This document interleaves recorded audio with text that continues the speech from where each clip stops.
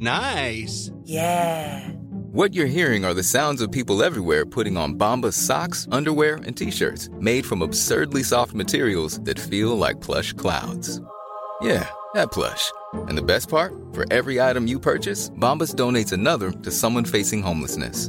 Bombas. Big comfort for everyone. Go to bombas.com/ACAST and use code ACAST for 20% off your first purchase. That's bombas.com/ACAST. Code ACAST. This week in League, Darius Fluffy Boyd prepares to make room on Wayne's teats for the imminent arrival of Bo Scott. Tim Moulton tells the Dragons they're definitely not going to score a hat-trick on Friday night. Andrew Voss makes way for the host of this show to take our rightful place amongst the rugby league commentary elite.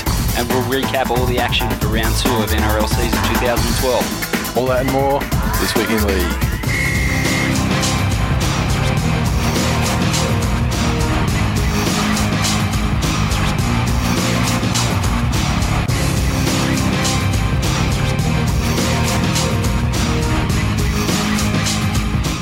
Welcome to episode 78 of This Week in League. I'm Nate. And I'm Glenn. Okay, what happened this last weekend? Something of great consequence happened last weekend Yes. that I'd like to bring your attention to. Okay. There was a bet. I don't remember anything about a bet. A bet was made. Better refresh my memory. A bet was laid. A bet was made. A bet had its outcome determined. Yes. And the winner was me. It was. Thank fuck. Because you didn't want to have to put your fucking hand in your pocket. Yeah, there's that, and I just don't fucking like losing. Yeah. So, now... Well, let's have a bet about who likes losing less. Yeah. And I guarantee I'll win that. But yeah, so I've taken a 2-1 lead over the course of history of the show. You have. I believe it is. Congratulations on your win, mate. It was what a fucking second half. I loved how you thought that game in round 2 of the regular season It was going to be a danger game. was more stressful than the grand final. It was. It really was. I mean, seriously, Is it just losing or is it just losing to me? Yeah, it's probably both. Okay. A bit of both. But, yeah, I honestly... You might have heard about it, that's all. Yeah, well, yeah. That's Had I have won. And that's the thing. For the entire fucking season, like, it wouldn't end. It just keep coming up and coming up and coming up. So it's good to get that one. And do we play again later in the season, or that's it? I believe we do. We do play again? Okay. I had a feeling that maybe we only played the one time, and that was that. I really should brush up on until the finals, you know, if you guys can get there. So, so if it does turn out to be the only time we play each other in the regular season, fucking deep breath, breathe out, and I don't have to worry about shit for the rest of the year. It's fantastic. And I must admit, walking up the stairs after the, obviously I went to the Broncos game, I was walking up the stairs and just happened to pass a good friend of the show, Sam. Oh, of course. Who wore his sexy aubergine pants. He was always just for me, he said. Always in the eggplant pants, always. Oh, tell you what, he's the ass of a 12-year-old girl. And he did offer his commiserations on the fact that I did lose. That's good he was keeping an eye on it then. And he said, but you know, you won the last one. And I was like, I did. I'll win that. And you got the membership.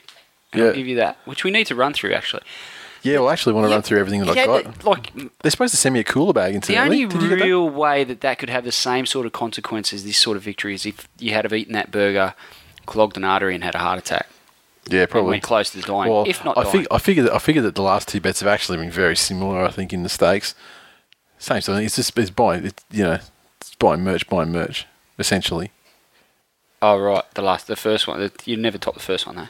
No, never. In its hilarity / humiliation. Never. We probably should break that one out again for next time. Yeah. I'd love to show you just in case you can. Mohawk. Yeah, exactly. Just in case you can get it up and paint my face into like some kind of crappy preschool tiger. Tiger with whiskers and shit. Yeah, like a tiger that'd be like smacked in the face with a shovel. So anyway, congratulations on your win. A glorious win, full of glorious glory. He's so freaking predictable, man. I might as well just do this show on my own. And I honestly, I from now on, I'm going to be putting a heart rate monitor on, because I swear I wasn't ready to go to bed until about midnight. I was still sort of coming down, and like the last couple of minutes, I was like, I was on the phone to someone as well, and I was like watching the stream on my computer because it wasn't, it was the second game on TV in Brisbane, and I was just like, fucking. Then when it finally happened, I was just like,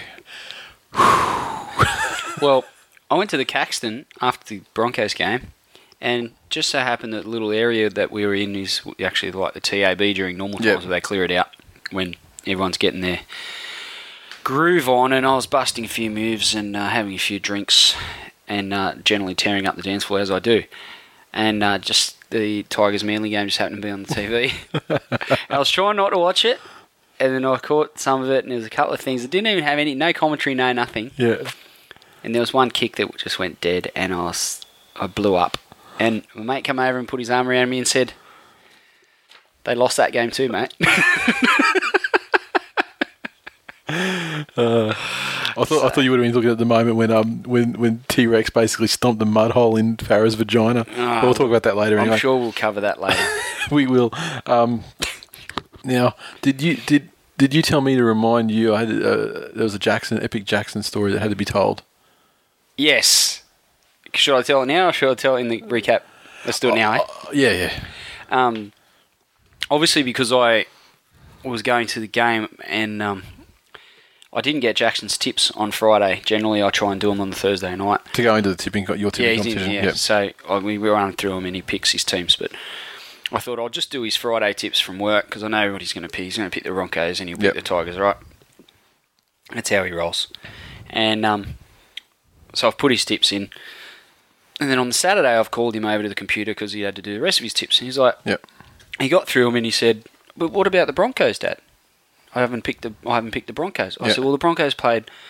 I did your tips yesterday for the Broncos game because they played last night, mate, and unfortunately, they lost."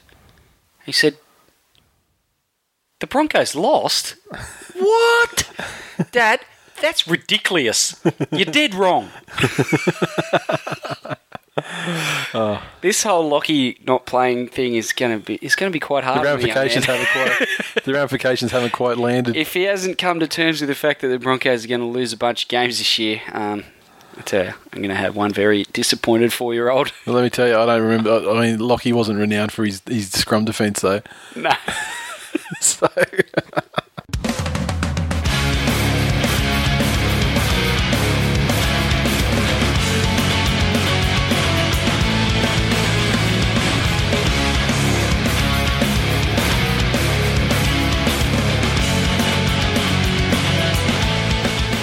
News, first story, Vossi, he's been dropped from the first grade lineup of Channel 9 rugby league commentators.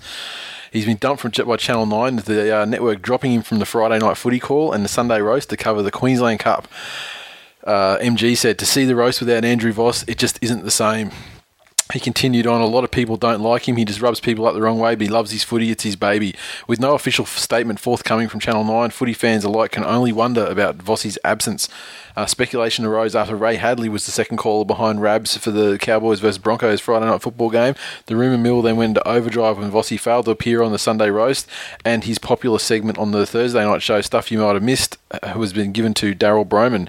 Instead, he was in Wynnum preparing to call the Round 1 Queensland Cup game. On Twitter, he explained his absence as, "Thanks for the support, everyone. I'm just a footy fan who has had the best job in the world. The roast was huge fun for the last 6 years." What's going on Gone. And I further that, I actually saw a tweet from Gus as well, who said, someone asked about where was Vossi or whatever, and Gus was pretty much, the roast, that's it, it's done. Because how they kind of, the Sunday show now, it's kind of, I don't know, like merged. Yeah, it incorporates sort of merged the thing. roast, Yeah, exactly. So, no good. Gonski. Like MG, obviously, in true MG fashion, was fairly upfront. Said a lot of people don't like him, etc. Yeah. I never really had an issue with him. It could be a little bit meh sometimes. And see, for me, I was kind of like, but what commentator can't be like that at times, Yeah, and I never liked him, but now he's gone, and Hadley's the alternative. Like, the thing is, the fact that he's been dropped is one thing. To be replaced by Ray Hadley. Yeah, and Ray Hadley copped it over Twitter during the call of the game. You wouldn't have seen it because I heard about it. One of the boys at work was telling me it was horrible. He was screwing everything up, and it wasn't even screwing it up so much. It was just that he was calling it like he was on 2GB. Yeah. So he was calling it for people who couldn't see what was happening, kind of thing. So he just didn't fucking shut up, didn't adjust. And he was like over the top, just let the action. I mean, it's TV's visual medium. Let the action speak for itself. Mm-hmm. Chip in with your shit, call out who's passed the ball to what, and and just sort of back off, dude. Yeah, one of the boys just mentioned that he's called out, and here comes, the centre 3/4 Hoffman for the Broncos, etc. And like just little things like that. And he said, much in the same vein as you're saying, when he's on the radio, you don't realise he's screwing it up. No. And it's there in front of your eyes, And and you he's can see describing something that you can clearly see is wrong. And it's Jack Reed about to take the ball. Yeah. It makes it, it only amplifies his fuck-ups a little bit more, I guess. But Yeah, exactly. I don't mind Ray Hadley on the radio, and at the same time, I didn't mind Vossi on the TV. Vossi's not a bad second caller.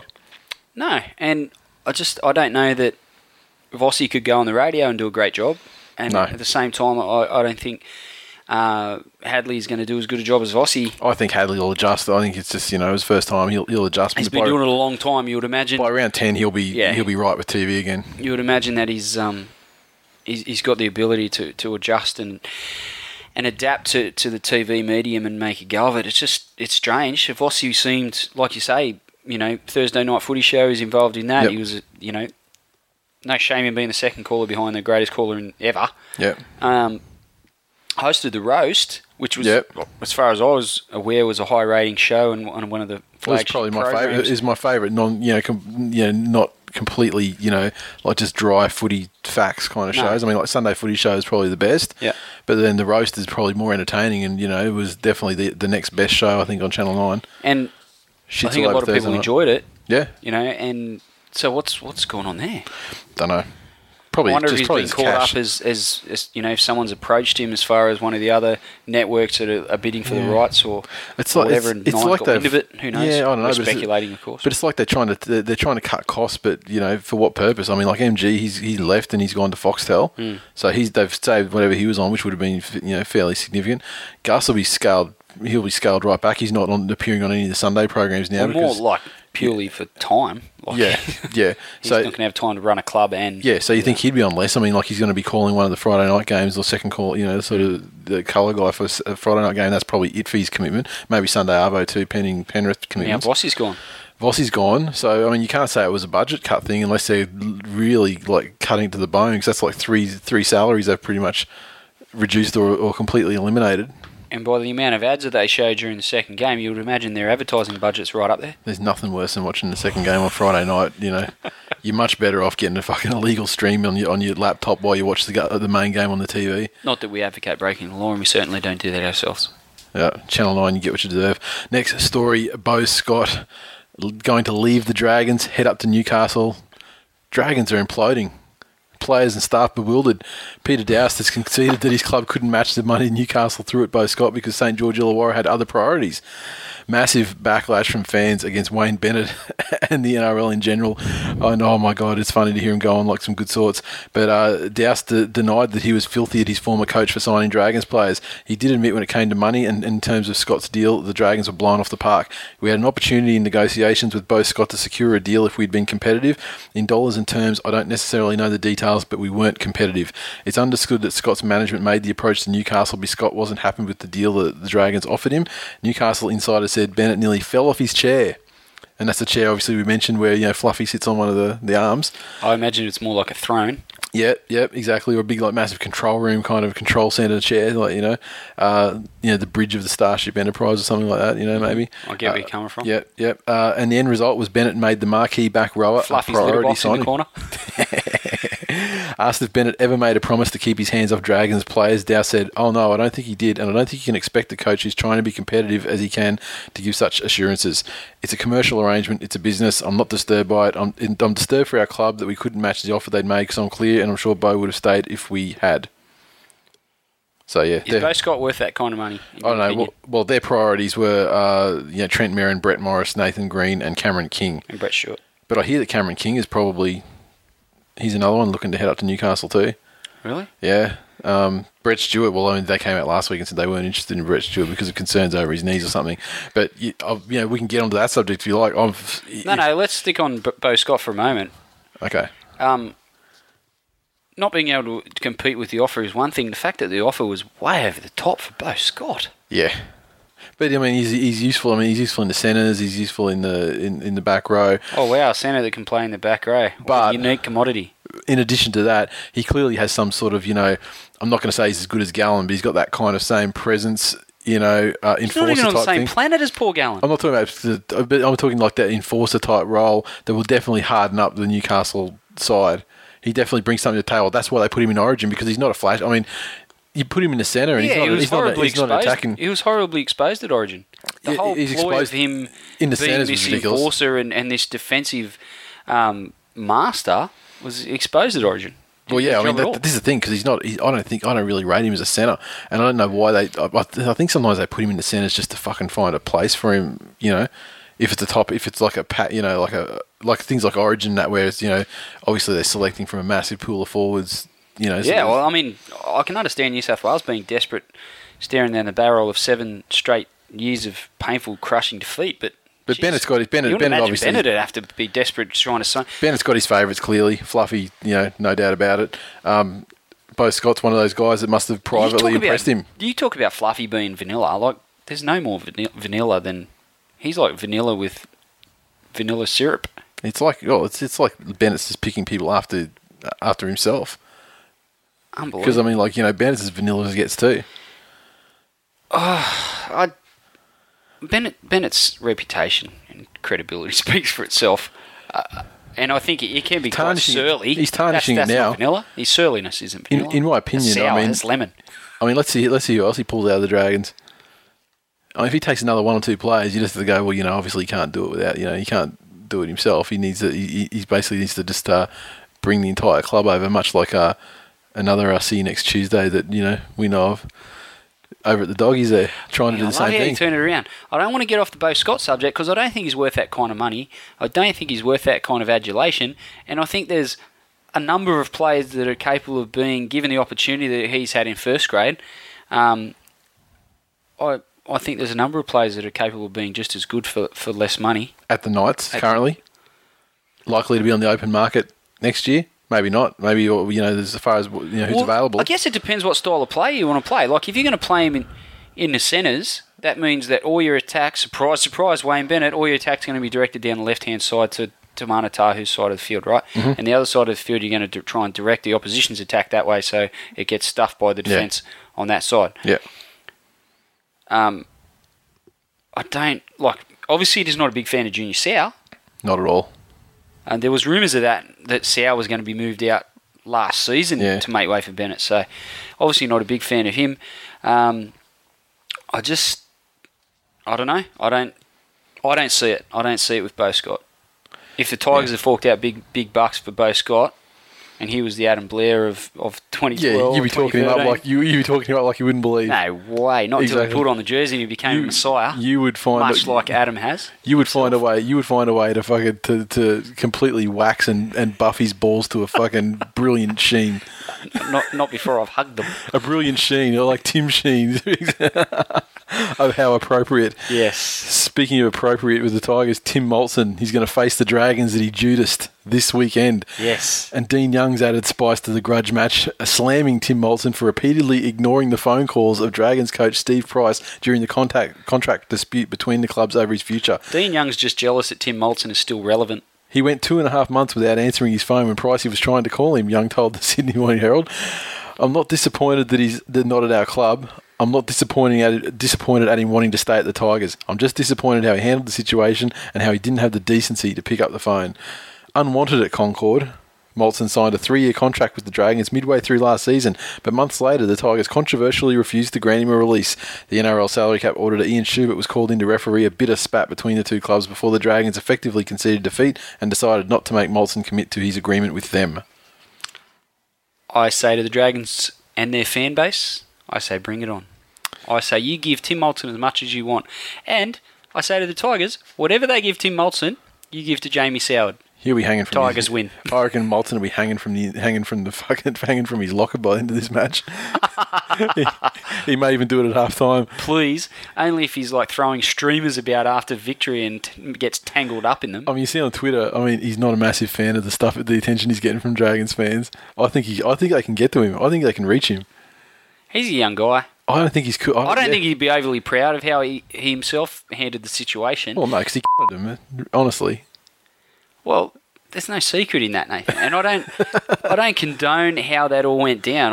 I didn't enjoy it. Second biggest job in the 2011 off season. Well, there was only 2. Yeah. I mean, come on. Oh wow, what a small field. And he came second. Back the Quinella. My point stands. You didn't tell me to identify a third. I think he's got it in him to have a big game on Friday night, and the Tigers will need him to do that. But, I mean, really, the Dragons aren't the Dragons of old, so they can talk it up. I just think the only people that don't realise that are the Dragons players themselves. Yep. And I think they'll talk it up as much as they want. And, your biggest enforcer doesn't even want to hang around you anymore, and the biggest messiah to your club didn't want to hang around you, which has totally shattered the psyche of your fragile little 5'8", so bring them on. And they're not going to be around for another 31 years. None of those guys. Bring them on. Or 30. Best player of the last 3 seasons no longer plays there. You got nothing, Dragons. And still on the Tigers, in the running for Sonny Bill, with Gaddeth heading back to England. The West Tigers have made an approach to Sonny Bill Williams. I tell you what, I hope I don't have to stand up and hurry. I'll tip the table over. Exactly. Now his agent, Coda Nasser, was approached by Tigers football manager. He's unaccredited agent, I might add. Yeah, exactly. And well, let's not cast aspersions on his abilities at his job, but let's just say there's better agents out there. Let's just say that Sonny Bill's made a truckload of money. Mm-hmm. But he's been doing it in sports where the money's a little bit more free, freely available too. I think he made a fair bit out of rugby league, mate. He would have gone okay, but I mean, he didn't deserve a cent of that because I mean, once again, we're speaking to people cutting clubs. Hello, he's Sonny Bill. Delete these out. Yeah, we'll see. Stop bringing attention to them. You know how we're talking about William Zillman signing a 5-year deal? Yes. Much like Sonny Bill did? Yes. There's a little part of me that wants William Zillman to walk out on his deal after a year, much like Sonny Bill did, just so I can call him Sonny Will Zillman. Small things. Whatever gets you through your day. Whatever floats my boat. Whatever gets you through your harsh days of your life. And now, where are we? Warren McDonald. It's unclear whether it'll go further. He's widely tipped to join the Roosters and tipped to be keen to join the Roosters, but no deal's been done. He's obviously seen how the Roosters have played. Yeah. But then again, certainly last week. And what the Roosters have won. Exactly the same many games as the Tigers did. Except the Tigers win was over the Sharks. That's how we're going to go, is it? Yeah. That's how we're going to play? Okay. Pretty much. Cool. So his next step in football will be a big event, but when a deal is struck with his team, it will involve boxing. Well, Benji at Macca's, sparring partner, custom made. Why not? Adam Blair. Show him how to take on 6 blokes at once and win. Yeah. And imagine how Sonny's record would skyrocket with Adam Blair in his corner. Unbelievable. 6 wins at a time. Every time he steps in the ring.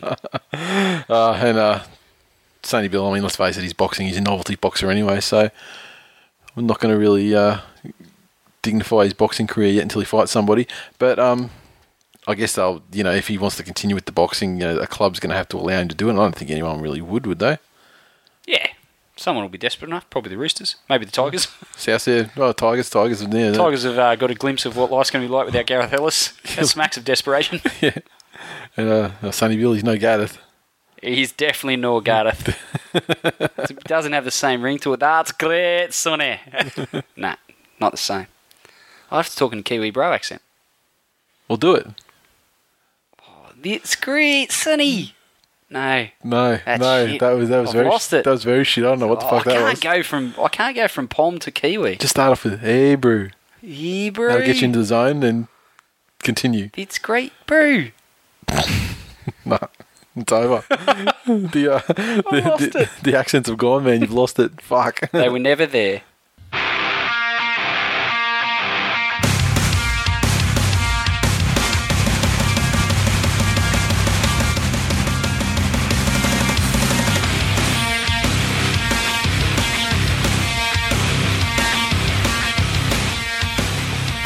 Now, last week, there was some criticism came through and saying it's just like you read out the scores. Because that's exactly what we fucking did. Because we made an executive decision that rather than go through a 5-minute long ebb and flow of every single fucking thing that happened through the game, and then you drop some points on the end of it. People bitching about how long the show is. Exactly. We just go through the scorers, and then we both have a discussion about what happened through the game, rather than so we sort of cut about 5 minutes out of it while still getting our thoughts across. Why doesn't every member of Twill Nation let us know how they like it? Exactly, and that's why one wannabe Gronk coming out just thinking that he gets a free ride because he wears a Tigers jersey and calls himself Benji. Exactly. Thinking he just can say whatever the fuck he wants. Exactly. So we put it out to you guys. I mean, you knew the format from last season where it was quite a detailed summary of everything that happened through the game, followed by, Glenn would throw a few points on there, and then we'd, talk about those points, and, each game would go for like 15 minutes, and shows went for 3 hours. Yes. I need to listen to some season 1 stuff because it just seemed like the length of the shows gained like an hour minimum Got per a little full episode. of ourselves last year, I think. Yeah, exactly. Tone it down a little. Exactly. Tighten shit up. Exactly. So that's the idea. So this was to tighten it up, but obviously give us your, clearly we're not doing this show for the millions. We're doing it for for you guys. That's not right. Not for the bucks. So you tell us how you want us to handle the reviews, and we will take it on And board. apparently, we don't appreciate our listeners, according to the same person Exactly. that said it just sounds like you're reading out the scorers. I'll tell you. I mean, He's got a lot to say. he was clearly plugged up. That it was his time of the month.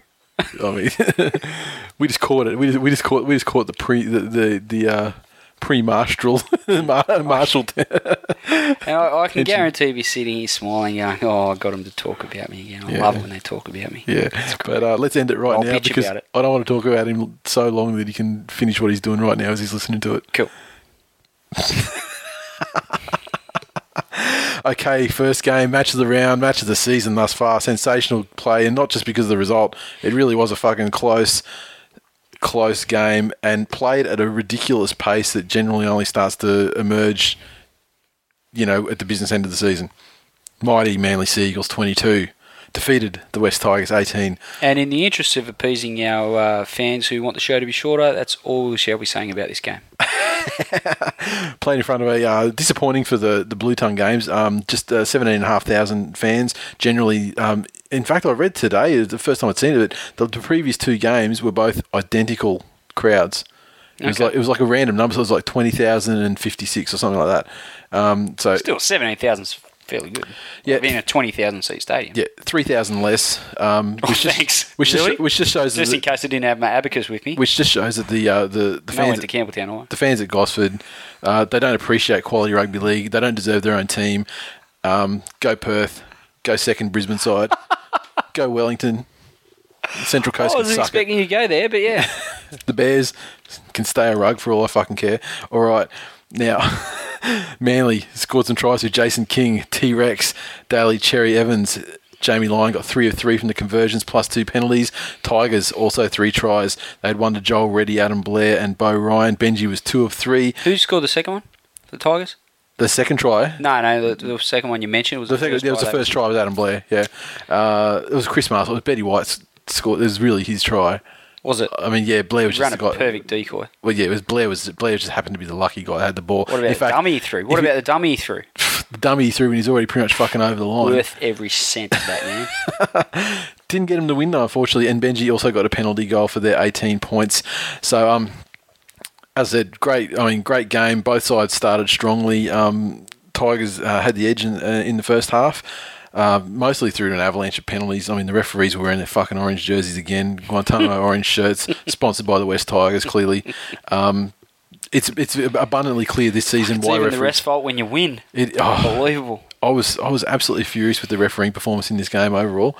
Wow, that's only happened it's 500 weeks in a row. It's no wonder that the refs wear headsets. I mean, it's clearly so earpieces. So it's clearly so they can be directed when to start turning the tide, or By Sheensy. yeah, exactly, by Sheensy or by the NRL in general. I think it's probably Gallup himself on the horn, but the Tigers did well to take an 8-2 lead in half-time, and Manly did well to actually hang on as well, because, I mean, the Tigers really had the opportunity where they probably could have scored another try, and when they were leading 6-0, they went for a penalty to make it 8-0, where they really, if they had been serious, they should have gone for the. I mean, I was relieved when they was a penalty. I mean, they should have gone for the try because at that point they had a fairly good roll on, and could have been. And a different I think story. that's part of the issue. The Tigers, they want to be one of these grinding teams, and they feel that that's what's going to get them over the hump. And we've had a couple of years of finals fade outs because they seem to, in the regular season, they want to become this grinding team. Yeah. And that's not them. And but they're successful at it, though. I mean, like, you think of the game. I'm not saying they can't do it. Yeah. I'm just saying it's not their strongest suit. I mean, the games that they just lost against the Roosters in that extra time one, then following game they had there against the Dragons. I mean, they were leading in both of those games. And why were they leading? Because they were playing their style of up-tempo. I don't think so. I don't think they actually were doing. They were doing the grinding thing in those games. And then it's when the other teams, I think they just can't. They can only do it for 60 minutes. That's the problem. And there was a story in this game. We got 15 to 20 minutes of Manly taking it to the Tigers, and unfortunately, they scored 20 points in that time frame. And, yeah, exactly. And that was that. Obviously, Gareth getting injured dented our chances quite dramatically. But I mean, yeah, it's disappointing. I just want to, it's hard for me to say, but you want to see the Tigers just continue to keep throwing the ball around and getting, stretching the defence, getting it wide, getting yards that way, and rather than just. But that still killed them in this game too. Because, chucking it over sideline, dropping it, forward passing it, whatever. I mean... Yeah, and that's the flip side of Margie, I guess. Yeah. Because we've lost plenty of games where we have ground teams and 15 minutes of play like that have killed us. So. I mean, and you were forced into it because you were behind at this stage. And so the times when it didn't come off were when you were behind. Yep. I mean, and you needed to come off. But it's good tries from Manly. Cherry Evans, that length of the field try, or, probably 80-metre try, sensational. The dummy to get through the line and then... Fuck, he set off. I mean, he's just like... He's quicker than you give him credit for, eh? He's fast when he gets into open space. Because Benji's no slouch, and he couldn't run down. So. And then you also get... and you also, in Cherry's performance, you also get, like, where he sort of tries to dance around and find an opening, and then if he can't do it, he'll stick his head down and plough through and take two guys 10 metres, like he's a forward. I mean, he's not afraid to have a crack at the line. Yeah, exactly. Like, just by, trying to get through via strength rather than fancy footwork. Yeah. Love the guy. He's sensational. I'm not Revelation 2012 as well at this stage. Man of the match in his first two games. Maybe. I'm sure we'll fade out. Second year syndrome will take its toll. They're pretty much myth busted on that one. If this is what losing Gareth was like, I think I'm going to have to move to England. Yeah. I'll probably fit in well over there. Jeez, I can whinge. And I'll be an instant celebrity because everyone will think I'm Pilko. Yeah, exactly. What you need to do is just basically just stay on the other side of the country to him, and maybe you could set up a franchise. 2 idiots abroad. You could set up as a franchise. 2 idiots abroad. Imagine that. I would get in touch. I'd get in touch with his management, and just you can just start double. Yeah, exactly. You can just double the output of the show. You can do two. I mean, you could be filming in Vietnam at the same time as he's filming in Morocco or something. I'll do a perfect accent. Well, yeah, sort of. And the only other thing that I wanted to mention in this game was sensation when T-Rex just fucking ploughed through, stomped a mud hole in Robbie Farah's vagina and just went straight over for the try. That shit was solid gold. It was a carbon copy of the try scored in the Four Nations last year versus England. Straight over the top of Hino. He's no slouch in defence. Despite the miss, and unfortunately Robbie's got a few of those misses in his career, which has probably been part of the reason why he's no longer really been picked for Origin since his first couple of performances where he had one of those tackles. But the biggest reason he stopped getting picked for Origin is because Craig Bellamy had a major question mark over his defence, and I think whilst that sort of tackle goes nowhere to dispelling that theory, the guy still made 54 tackles. Yeah. I mean, you can't... He was clearly being targeted anyway. Duh. And the thing is, I mean, there's still a question mark over his fitness, whether he's still carrying that he's groin only our injury best or whatever. humanoid player. I mean, really. And the things the Tigers did do well is on their right hand side defence, Manly's left hand side attack, they did race up and contain Foran fairly well, which probably threw more of the load on the Cherry Evans, and shit, didn't he love it? Well, I guess the fact that Foran's learned everything he knew from Benji Marshall, Benji could obviously give Sheensy some tips as to how to combat him in defence, which is, it's only fair that Benji could do that. How Benji couldn't organise any of that from the wing where he bludgers. Master and the apprentice. Clearly Foreign didn't have what it took. But in conclusion, thanks for the jersey, you fucking mighty Seagulls. Look, congratulations, mate. They had a good win, and despite Desi having taken half the staff with him, Tuvey obviously saved the grittiness from the boot of the Datsun, and it's still alive and well at Brookvale. Yeah, and they're looking better with Tuvey. I mean, he's obviously bringing something extra to that. That's just retarded, but he's looking sensational. Yeah. Hey, we didn't beat the Tigers last year with Desi at the helm. That's all I'm saying. Next. Tuvey, 100% as an NRL coach. Des Hasler, 66%. The fucking statistics say it all. Tuvey is 34% better coach than Des Hasler. Next game on Friday night, one where you were in attendance.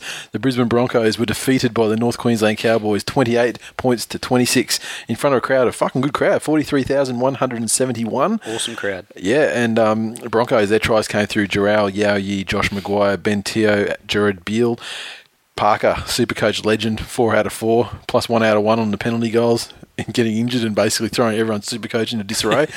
Versus the Cowboys, they had tries to Brent Tate, 2 to Matty Bowen, 1 to Dallas Johnson, James Siriaro, and conversions from Thurston were 4 of 5.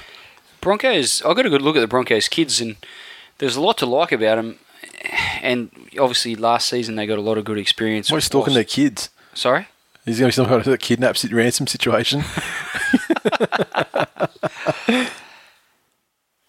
You get the feeling they've got the ability to blow some sides out just based on their enthusiasm, and when they get a roll on, they'll be hard to stop because they'll start throwing it around and they'll get their tails up and away they'll go. But on the flip side of that, they're also going to be susceptible to being blown out themselves, and I think we saw some evidence of that against the Cowboys where when the Cowboys started to get on a bit of a roll and they gained some ascendancy, some of the space through the middle of the ruck, and they just couldn't quite stop the bleeding.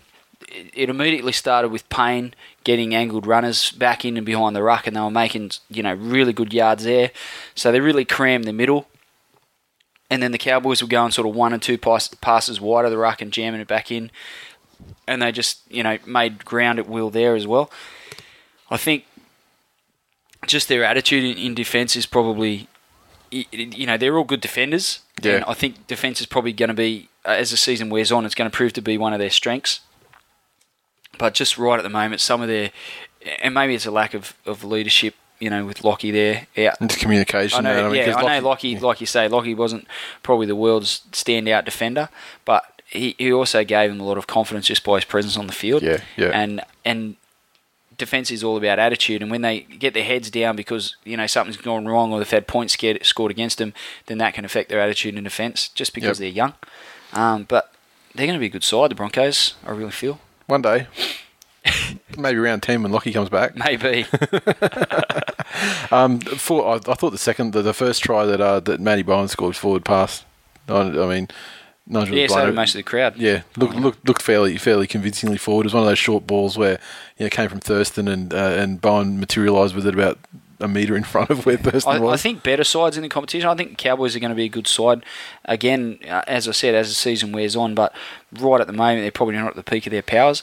And I think a better side could have exploited the Broncos and the scoreline wouldn't have been so close. Yeah. And I don't think they would have had to wait for a last-minute scrum miracle to gain a win. Although this game does tell us, I think it tells us a little bit about the Titans, who we'll get to as well. I think it really was the Cowboys. They really were that bad in round 1. Well, that's the point I wanted to make about the next game. But young Taumalolo, young prop there's been a lot of noise, mate. Man, he's big. Yeah. Holy sweet Jesus. We got awesome seats for the year. And Your season ticket for the Broncos. Ticket for the Broncos. You didn't lose a bet or anything. No, it was a gift from my wife so that I can go and watch footy with my mates, and I make no apologies for it. If my wife got me a season ticket to the Broncos, I'd drink a fucking carton of cruises and probably play Proud Mary on it. But that's just the type of person you are. You've got that in your game, Nate. No, I'm not a halfback. Talk a lot of shit. You can make a good halfback. Gerard Beale is fast becoming public enemy number 1 in Brisbane. I mean, He dropped the ball to give the Cowboys a scrum that they ultimately won the game. Killed Lockie. And this is, Killed first Lockie last year. face and now this. I mean, ended Lockie's NRL career. Yeah, one of my mates who I'm attending the games with this season, he's a huge Broncos fan and never really took a shining to Darius Boyd. In fact, you could say that he hated Darius. Okay. Every time he touched the ball, and God forbid the kid made a mistake. How could you hate Vanilla? He hated him with a passion. Anyway, as we were walking up the steps, he said to me, "Well, I'd like to welcome Gerard Beale to the Darius zone." And unfortunately for Beale, I mean, you got guys like Gay Guy who are itching to get their chance. Yeah, they do have some outside backs. Yeah, so he's Copley and those sort of guys. Yeah, so he's going to have to watch himself, I think. I mean, because they do have a surplus of dudes out there who have played some first grade, have done well in first grade, and Beale did really well at times last season. Ended on the low note of killing Lockie, but not a good start to the season. Yeah, you could definitely feel the Broncos fans thinking this transition is going to be painful as far as the type of side that the Broncos are going to become now that the great Darren Lockyer has retired. Yep. And being the first home game of the season, you almost got the feeling that the Broncos fans, when they found themselves in a bit of trouble, that you could generally get a bit of a sense in the air that it's okay.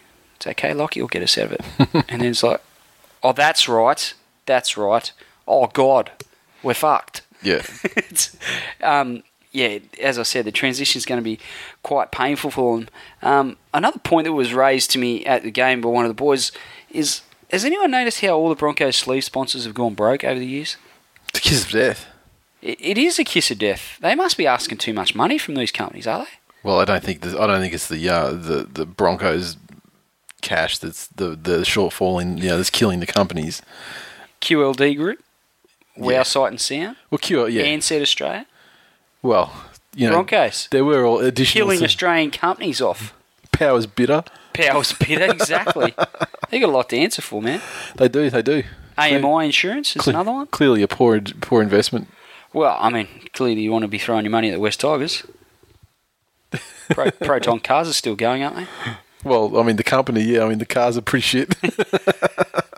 Next game, Saturday, Gold Coast Titans were defeated by the Canberra Raiders 24 points to 12 at Skilled Park. Crowd allegedly 11,378, which probably means by the Titans formula, it's probably about 6, I'd say. And it looked every man of 6 too. I mean, it looked freaking empty on TV. I wasn't there in person, obviously, but for their first home game of the year, it was pretty disappointing. I mean, we went probably down to about 5 games last season down there, and I mean, the Test match was absolutely chockers. All-Star game was pretty full. The Titans games we went to, we went to the Storm game, Parramatta game, and I went to the Manly game as well. I went to the Tigers game. And fairly empty other than New Way supporters bays generally. Yep. And this seems to be pretty similar. Now, this game started off all Canberra. I mean, by the 20th minute, they were up 12 points to 0. I didn't go through the score, sorry. Titans tries came through Jordan Rankin and Dominic Peru, and Prince 2 of 2 on the conversions. Canberra Raiders, they had tries to Joel Thompson and a hat-trick. A hat-trick, I say, to Jared Croker, as good players get. And Jared Croker added up with a hat-trick of goals. You got a hat-trick? Well, it's got look right in front of me here. Add it up. 1, 2, 3. Jared Croker, 3. What do you got? How many other 4. Total 4. 24 points. Righto. And so then they had 3 conversions. They had a hat-trick of conversions to Croker as well. He's just fucking hat-tricking it all over the place. He can't be stopped. A role model for... And he kicked a penalty goal as well, did he? No, McCrone got the penalty. McCrone got 1 from 1, so he got a... I don't know. I can't remember what happened there. Anyway, the Raiders were out. I didn't realise he got a hat-trick, like good players do. Yeah, by the 20th minute, the Raiders were out by 12 points to 0, and they looked absolute specials for this game. The Titans somehow managed to pull themselves back into the game, and when it came into attack, they weren't too bad. The Titans, I didn't think. I mean, they certainly showed some signs that they were going to be a more potent attacking outfit than they were last season. And by half time, they'd actually pulled it back to a 12 points to all. In fact, the try was right on the break, and the goal was right on half time, and so they went to the break 12 all. Following that, well, that was it. Titans' queue was in the rack. The Raiders basically went onto it, and they kind of got in the lead again by about the 50th minute, and then they continued on with it. Scored another try in the 68th minute, and Well, as we said before, it really proves just how bad the Cowboys were in round one. The fact that the Titans kept them scoreless and dominated them 18-0. The Cowboys. But anyone who saw that game could see that the Cowboys were bad. Yeah. But the Titans fans were like, you got to fucking give us respect because it was our defense that made the Cowboys look bad. No, I don't think it was, How's guys. that respect Honestly, looking now? Yeah, I don't think. I don't think so. Having said that about the Titans, I think I've seen enough from not only new recruits like Miles and Idris to indicate that the Titans will be good, but also some of Princey's touches in this game. I thought that he looked to be, regaining somewhere near his best touches and his best form. I don't know that it went on for 80 minutes, obviously, but I think there's enough there to show that the Titans will be good, given a bit of time to gel. But in this game, I think the Raiders, obviously with Croker, Dugan I don't know that he had an outstanding game. He just outstanding first quarter of an hour. For sure. Dugan. And he was all over it. He really applied himself in patches, and that was probably enough to assert his class on the game. And can I just interject as well? It's very rude to interject, Nathan, apparently. Well, I'm asking for permission first. I did that last week. You told me that was rude as well. No, you just went for it. I'm asking with polite manners. I just want to say that actually Dugan scored one of those tries that was attributed to Croker in the notes, and I don't know if I want to name names as to where I got the score summary from, but fucking sort your shit out, quite frankly. Okay. Sort your shit out because you've got Jared Croker down as 3 tries, and I just basically read that out. And in fact, no. As I think about it, Dugan scored the first try. And it was a good try too. It was a good try too. He needs to get the I was right. I don't remember Jared. You were right. And I'm loath to give Jared Croker credit, but if he had scored a hat-trick, I would have given him credit for that. And that website that rhymes with Megan Mimited. Sort out your fucking writers. Oh, that's funny. You idiot. Yeah, how good do you think the Raiders are going to be? I'm a bit unconvinced about. They've certainly, like, Dugan is going to be as good as he is. Their first 15 minutes was as good as any 15 minutes they played in the last 2 years. I mean, admittedly, they didn't play any good 15 minutes last year. So I'm kind of talking more about the finals sort of run that they had, the year before. Yeah. But yeah, I don't think, I think they'll be middle of the road. I mean, because I don't think they can maintain, well, even in this game, they didn't maintain it. If they could put that 15 minutes that they started with, or 20 minutes they started with, if they could, translate that to sort of 60 minutes of a game, they'll go a long way to being, certainly in the 8. Yeah. But they just, Just unconvinced. Yeah. Really? Jury's out. Yeah, young rookie, is it Whiten? Didn't he have a game? Fuck, Fino did. He didn't particularly he didn't particularly draw my attention, son. He scored pretty well in Supercoach. Oh, okay. Well, yeah, I did not notice that at all. Jack Whiten. What did he get? I couldn't think of his first name. What did he get in Supercoach? Oh, like 50 something. That's not too bad. It's pretty good. Yeah. Gee, has some big pretty scores this week. Tap back. Considering he's a halfback and they put him on the wing to give him a bit of taste of first grade. Yep. Acquitted himself very, very well, I thought.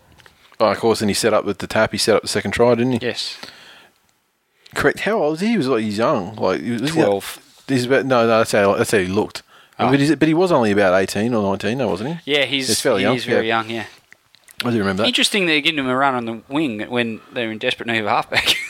Yeah, but they went all right in this game. True, and young is it Williams, guy that plays in headgear? Yes. What's his story? He's gone, isn't he? Injured? Yeah, didn't he? Jeez, we're professional. Yeah, I know. Didn't he get injured badly? I don't have the injury report in front of me here. Someone get back to us on that. We should get back to it ourselves and have a look at it. Because we're unprofessional, and I just thought of him and I thought... I had to cut that bit out, actually. They got completely. Okay, cool. From the time you talked about Williams. Can you remember to do that? Yeah. Normally you don't. It makes us look very bad because we talk about editing shit out and then you No. Gronk. I leave stuff in because you go, well, we edit that, and I go, no. And literally leave that on the air. Right, cool. I only edit the cunts.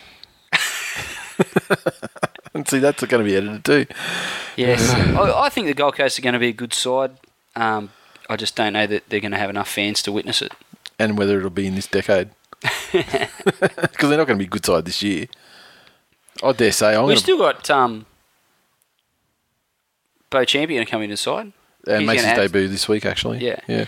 So, and looks like young David Mead, the winger, looks like he's broken his jaw. Yeah, so he's out for 4 to 6, I think. Being an outside back for the Titans, fraught with danger. It is, isn't it? More dangerous than Dayton Stephanie Rice. What's dangerous about Dayton Stephanie Rice? Fucking, you try catching syphilis and tell me it's not dangerous.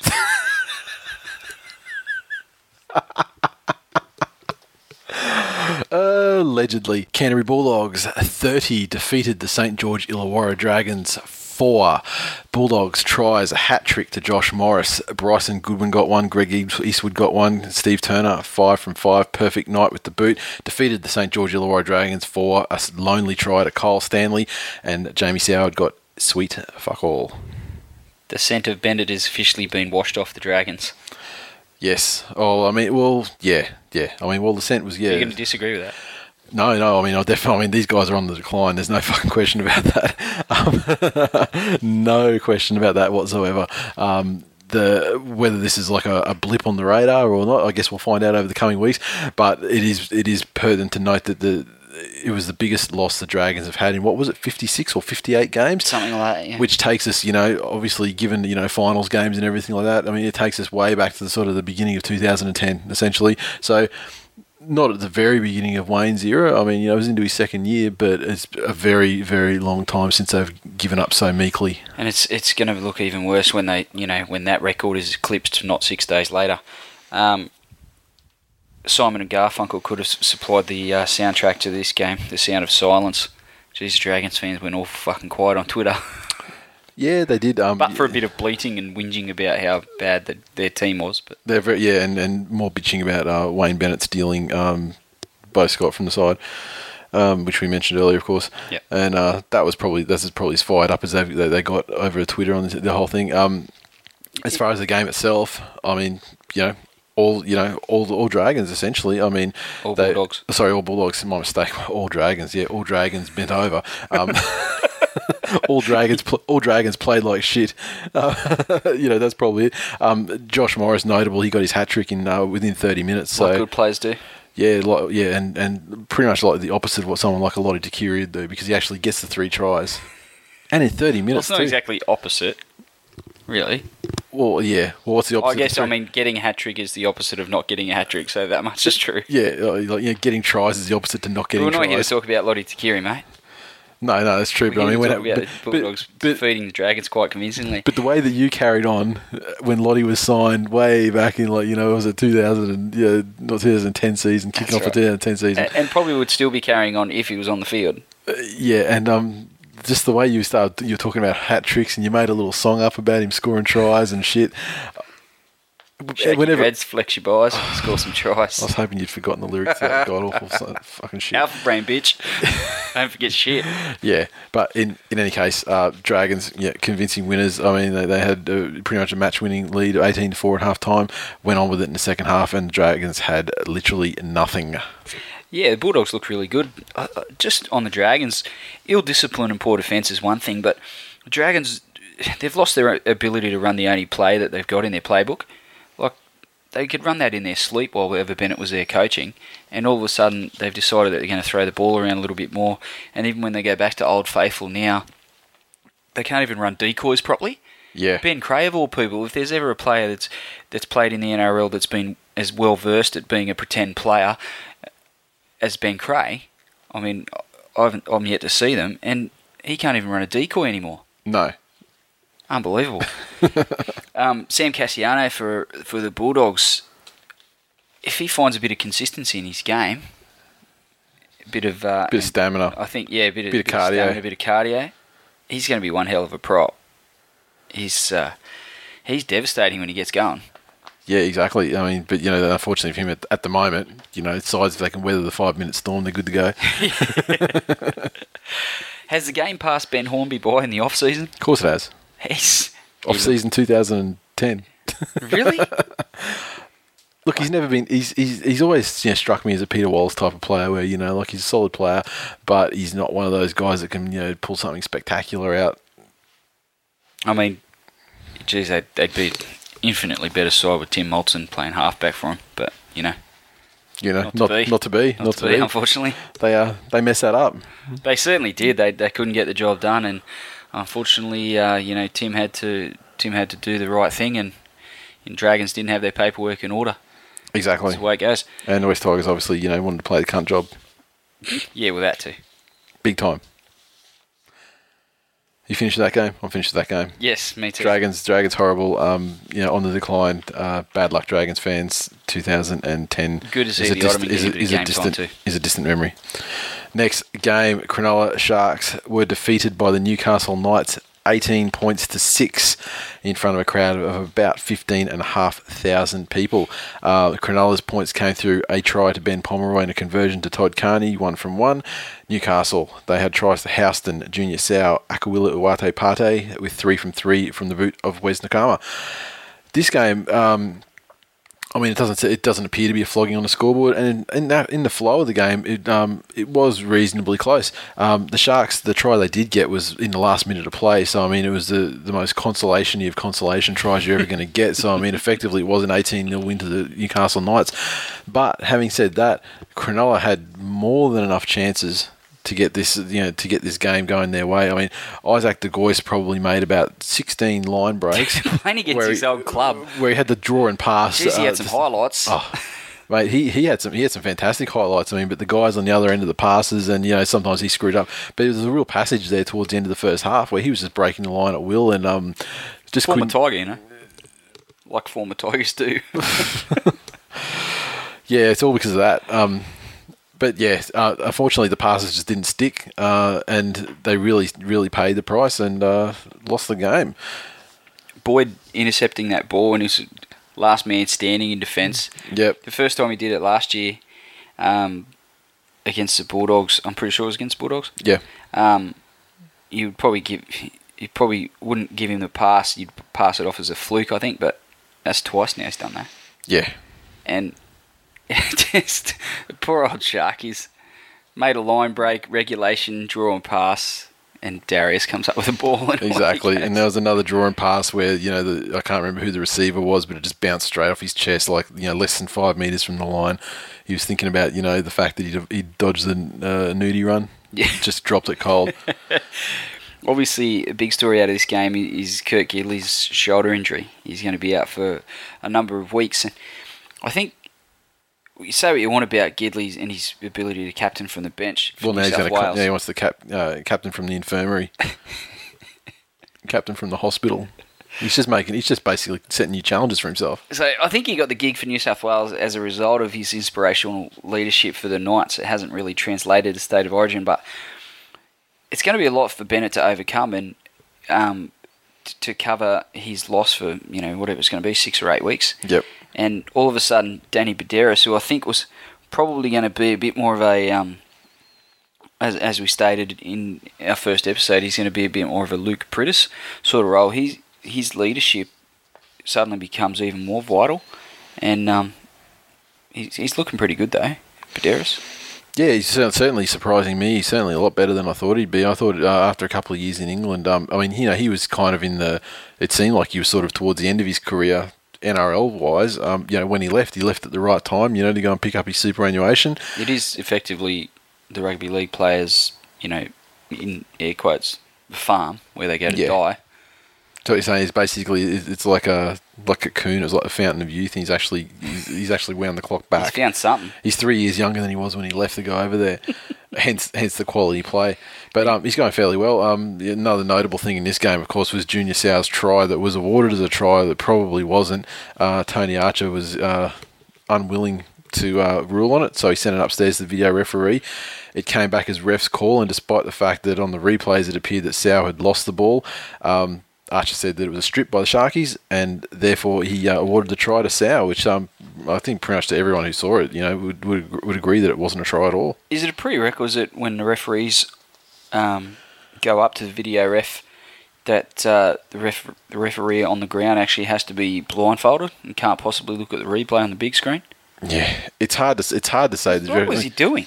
Well, usually they say, when they send it upstairs, if they want to open the gates and say, so they can send it back as a ref call, they'll sort of say, blah, blah, check this, I have an opinion.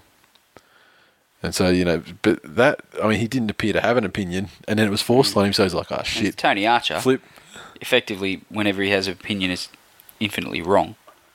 Oh, he is one of the better referees in the game. He's not a Matt Chechen. I've got my problems with Archer, but when you got guys like, Bernard Sutter and, Gronks like Ashley Klein and guys like that, he faces up pretty well with those guys. I'd just like to see an exchange between the ref and a video ref where the ref makes the shape of the box with his fingers, and the video ref sends it down to ref's call, and you just hear the ref go, well, I don't fucking know. If I knew, I wouldn't have sent it up to you in the first place. Just makes a picture with his box again with his hands. No, you make a decision, motherfucker. Yeah, exactly right. Thing, but when you got 10 TVs up there. Well, when we were watching the video, though, it was pretty apparent what was going on. You could see pretty easily. I don't know why the video ref wasn't, courageous enough to make. That's right. We could see it pretty easily. You would think that that the referee might have had a sneak peek at the big screen. Well, it's not even the video referee. we were seeing exactly what he was, what he was seeing as he was reviewing the play, and it was pretty clear what had happened. So maybe he has to be blindfolded as well. Yeah, fucking idiots. Poor old Sharkies. They created a number of chances, and Carney was involved, and De Gois as well. But Carney can't really add his class to everything. It's got to be on some of the other players to actually catch the ball and dive over the line and ground it effectively. And I think their expectations of him are going to be too high. Some of these other players are going to have to step up, and he's already at a certain level which is far and away higher than any other player in the club, with probably the exception of Gallen. Yeah. And it's up to the other players to get somewhere near there. And I don't see Pomeroy or Best or these sorts of players making it all the way to a Todd Carney type level, but geez, they could have a crack. Yeah. Poor old Sharkies. They brought it on themselves this time. Isaac tried to do the job. Yeah. No one trailing through that could catch a pass, unfortunately. All right, moving along, we have the Sydney Roosters. They were pumped 18 points to zip by the Penrith Panthers at the Sydney Football Stadium, also known as Allianz Stadium. And don't people bitch about the name of the stadium. My God, there's fucking, they don't have bigger problems in their life. Supporting East for starters. Well, exactly. Feel free to still call it the Sydney Football Stadium. Exactly, and it was a crowd of 12,746, so I guess the Penrith Panthers certainly had an exodus from West to turn up to that one, because, we know that the Roosters only generally have about 6 of their own fans that will make it to the game. Tries, Roosters, sweet fuck all, versus the Penrith Panthers. Tries, a double to Jennings. And who was the other try to? Sam McKendry. And it was 3 from 3 from the boot from Luke Walsh. Yeah, big story, obviously. Jennings striking a bit of form. He's already got more tries, or he got more tries in this game than he did the whole of last season. The thing with Jennings that I believe holds him back, or has held him back in the past, and hopefully with some influence from... I know that Luke Lewis has... since he's taken on the captaincy, he's worked quite closely with Jennings to try and get his attitude in the right spot. Obviously, he's had his off-field indiscretions, and his attitude and application to training, etc., has been questioned, certainly in the last season or so. Yep. I think with Penrith, they treat the local kids that come through and make first grade like heroes. Guys like MG, Greg Alexander, Freddie, yep. All these guys, and Jennings is a legitimate superstar. But when they're fawned over from the time that, when they come through SG Ball, they're identified as a future first grader, really. Yeah. And they're bloody fawned over and treated like local heroes. And that's going to have an effect on a young kid's sort of mindset, and you can see how they do go down that path of maybe getting out of their attitude, getting ahead of them. To be fair, in Penrith, the local hero is just a dude that has a flash Uggies. A guy with 2 subwoofers. Yeah, in the back exactly. of his Skyline. Well, it's not really Skylines in Penrith, really. No, what are you talking about? You're talking about Doggies fans now. You've just fucking migrated. Yeah. Yeah, we're going further west than that, all right? Yeah, exactly. Yeah, I just think if he can get that right, he's odds on to be the best centre in the game in a season or two. Yeah, I don't know about that, but yeah, I mean, he's got every attribute. He seems to be undergoing a bit of a renaissance or a rebirth under Ivan Cleary. You know, it was well documented he had problems. And Gus. Yeah, it was well documented that he had problems with Elliott, and he was out of favour. Disciplinary problems, that sort of thing. Clearly, whatever the reason, he didn't click over there. But this change in regime seems to benefit him a lot. As for the game itself, both sides made a lot of mistakes. Roosters' mistakes were more crucial, though. Sure. Well, I think the Roosters, much like the Sharkies in the game we just spoke about, they created plenty of opportunities, and certainly in the first half they were fairly competitive, and they looked dangerous, and just some last pass here and there, and a bit of execution let them down, and ended up with a duck egg. I guess you're going to expect that from a young team, though. They, panicked at critical times. Rather than just regulation sort of drawing past, as we said before with the Sharkies game, they sort of panicked, tried to do too much, and mistimed it. Poor execution, and at this level, even against a team like the Panthers, which I don't think it's going to be amongst the upper echelon of the NRL, they've still got the strike power to, if you give them enough possession, and field position, that they're going to be able to put points on, and showed in this game. All right. Next game, Sunday night football this week. In addition to the regular Monday night football, we had the Melbourne Storm 24 defeating the South Sydney Rabbitohs 10. Storm had a double to Billy Slater, a double to Dane Nielsen, and a try to Matt Duffy. Cameron Smith, shit day with the boot, 2 from 5. And they defeated the Rabbitohs with tries to Burgess and McQueen, Sam Burgess that is, and a conversion to Adam Reynolds, 1 of 2. Yes, they showed a fair bit of ticker, I think, to come back from 10-0 down and level the game, but ultimately the Storm kicked away from them, and South didn't have the class to stick with them. Certainly in attack, and I think a lot of that comes down to the fact that they've got a young halfback, very inexperienced, trying to pull the strings on the side, and John Sutton, who we've discussed it before, is, as a 5'8", it makes a pretty good lock forward. Yeah. As 5'8", he makes an average lock forward. That could probably crack reserve grade for some side. I just don't get what their fascination is with Sutton playing 5'8". I don't understand it. It's not working for them. Maybe he wants to.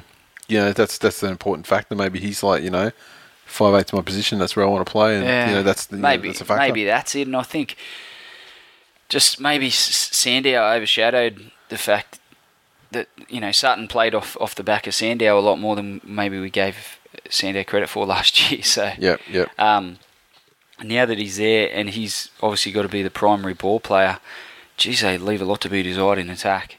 Yeah, absolutely.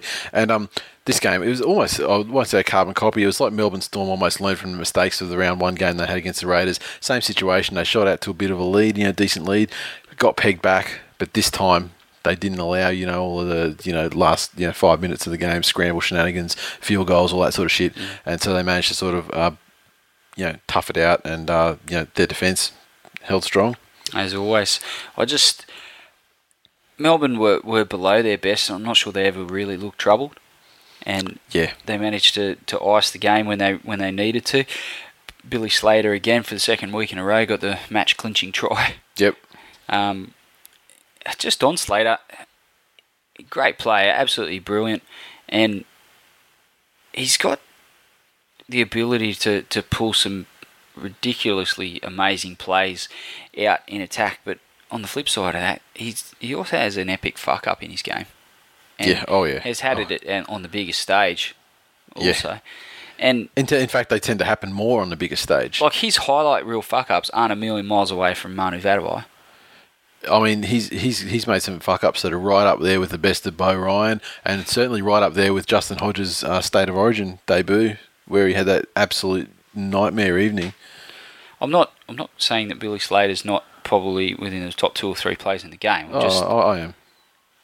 Because you'll do that because you're an inflammatory type person. Yes. Sam Burgess. Yeah, unbelievable. If he ever gets homesick like Gareth Ellis and wants to go home to England, why anyone would want to do that is beyond me. But if he ever does, South Sydney, they'll be organising another fucking rally in the streets. Well, of course they will, because, I mean... George Piggins, a bit of dust off his fucking slippers. And if he takes all the Burgeyes with him, I mean, it's like a whole... That's 8 people out of probably their top-level squad. I mean, they need to Well, they would fill normally those get gaps. 20,000 people to a rally, but most of the people that were at the last rally probably dead now. And they'd probably invite the Burgess family, but if they didn't show up, geez, it'd be thin on the ground. Yeah. He's amazing. Just his work rate. I mean, 115-point game in Supercoach. So that's the best he's ever done. It's the highest score. I mean, it's early in the season, but it's the highest score in the season. A couple of guys matched it this week. But still, I mean, fucking fantastic. That's Gallen-esque, Corey Parker-esque Supercoach performance. So I say a lot of people will be adding him to their roster this week if they don't already have him. He's just an amazing player, and the fact that he's had a couple of... He's obviously made... Did they make the finals in his first year? For the Rabbits, did they, or did they just fall short? I can't remember. But all in all, there's been some lean times at the Bunnies. Oh yeah, very lean times. Every season brings so much promise for them, according to their own fans.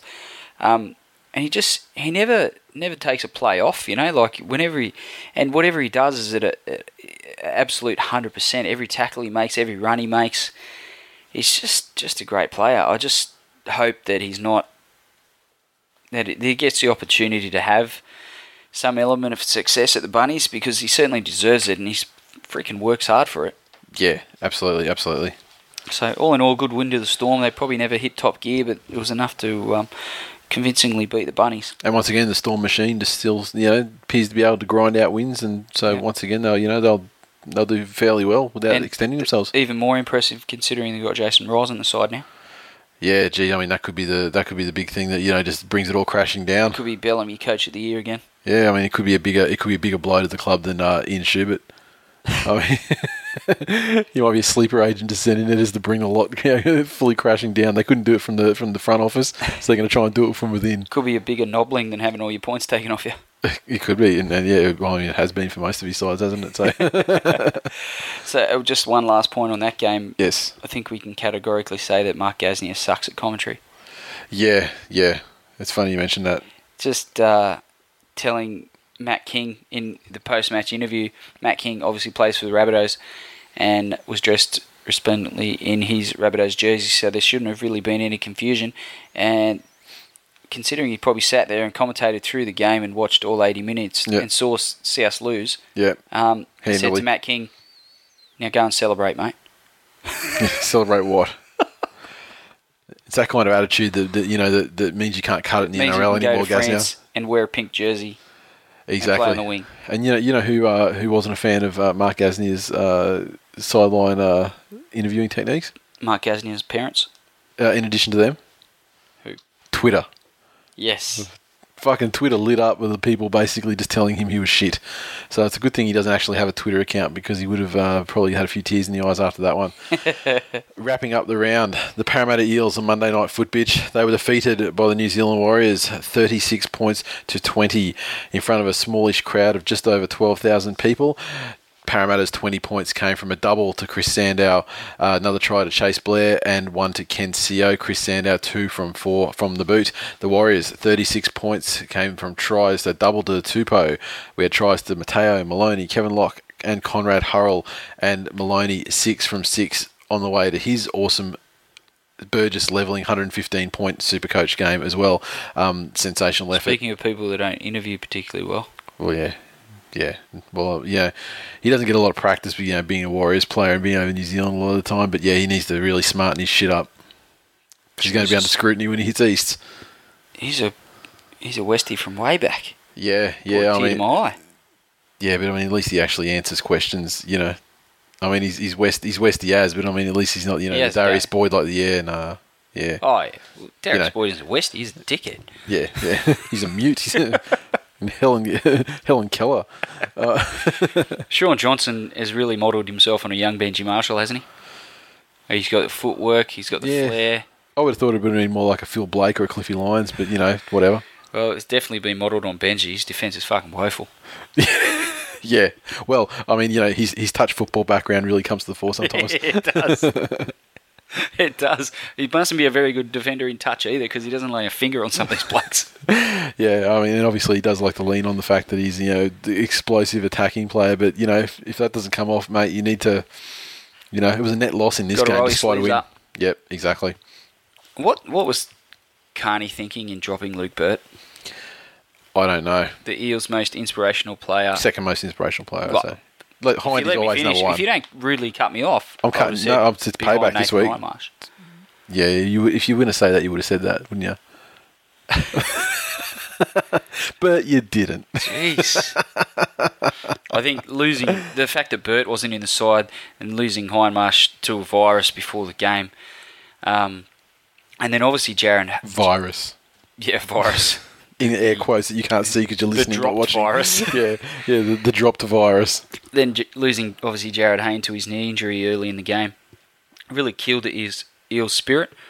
And a few young guys inside, they tried hard. Chase Blair and Kenny Seo. I thought they both had admirable games given the circumstances, and especially with Seo had a changed position. Mm-hmm. I thought he performed quite well. But Chris Sandow... A lot's been made of his signing with Para, but geez, he almost got the job done himself. Well, scored one solo try and smashed the Warriors. This is the thing with the scoreline of 36-20. You need to remember that not too far from full time, it was only like 26-20, and after the Eels scored a try, that got them right back into the game. Sure. So it's kind of the Warriors did get a couple. They tagged them with a couple of tries at the end, 2 tries at the end to blow it out a bit. But before that, I mean, it was actually a contest where the Eels were right in it, despite being down for most of them. Pretty much after the initial burst in the first 10 minutes. As much as he's probably annoying when he's playing against your team, he's got the ability to lift his teammates, Sandow, with a big play. Yeah, I mean, he has his downsides. Be it a shoulder charge or a bit of a solo run or whatever. I don't know that he's much of like a great talker in general play. I don't think he's renowned for that, but certainly by way of his efforts, he can lift his teammates. Yeah, definitely. With the exception of Ben Roberts, I think this game was probably a bit of a microcosm of Ben Roberts' career. He started out looking awesome and then vanished completely. Yeah, well, the Parramatta, they came out, they had 2 tries on the board within the first 10 minutes, and still found a way to, fall well behind and then lose they still lost by 16 points. Still lost 16 points, yeah. I mean, I guess the positives for Parramatta, they didn't draw the game and then lose in golden point extra time. That would have been tragic. They kind of got to the point where they were, able to maybe force that, with about 12 minutes to go, but unfortunately... Yeah. To the Warriors' credit, I think they showed that they are the real deal this season, and they put a fairly scratchy performance together, but the class in multiple positions throughout the side shone through, and they ran away fairly convincing on the scoreboard, if nothing else in the end. My only real concern is they do have a lot of class, as I said, but so have a lot of other top teams in the NRL, and there's going to come a time where team's class is going to cancel each other out, and it's going to come down to the game plan and what the coach puts in place to try and get the victory. I don't know that that Bluey McLennan's coaching is going to get them over the line against the best teams, and it'll be something that they've got to overcome. Yeah, well, it remains to be seen. I mean, they're not in a bad position at the start of the season. I mean, they had a demoralising victory to the champion premiership winning legends of the side of the competition. But after that, they put it on Parramatta a little bit. It'd be a confidence building win, and considering they're fairly slow starters in the seasons anyway, I think they'll be happy with 1 from 2 to start with. Sure.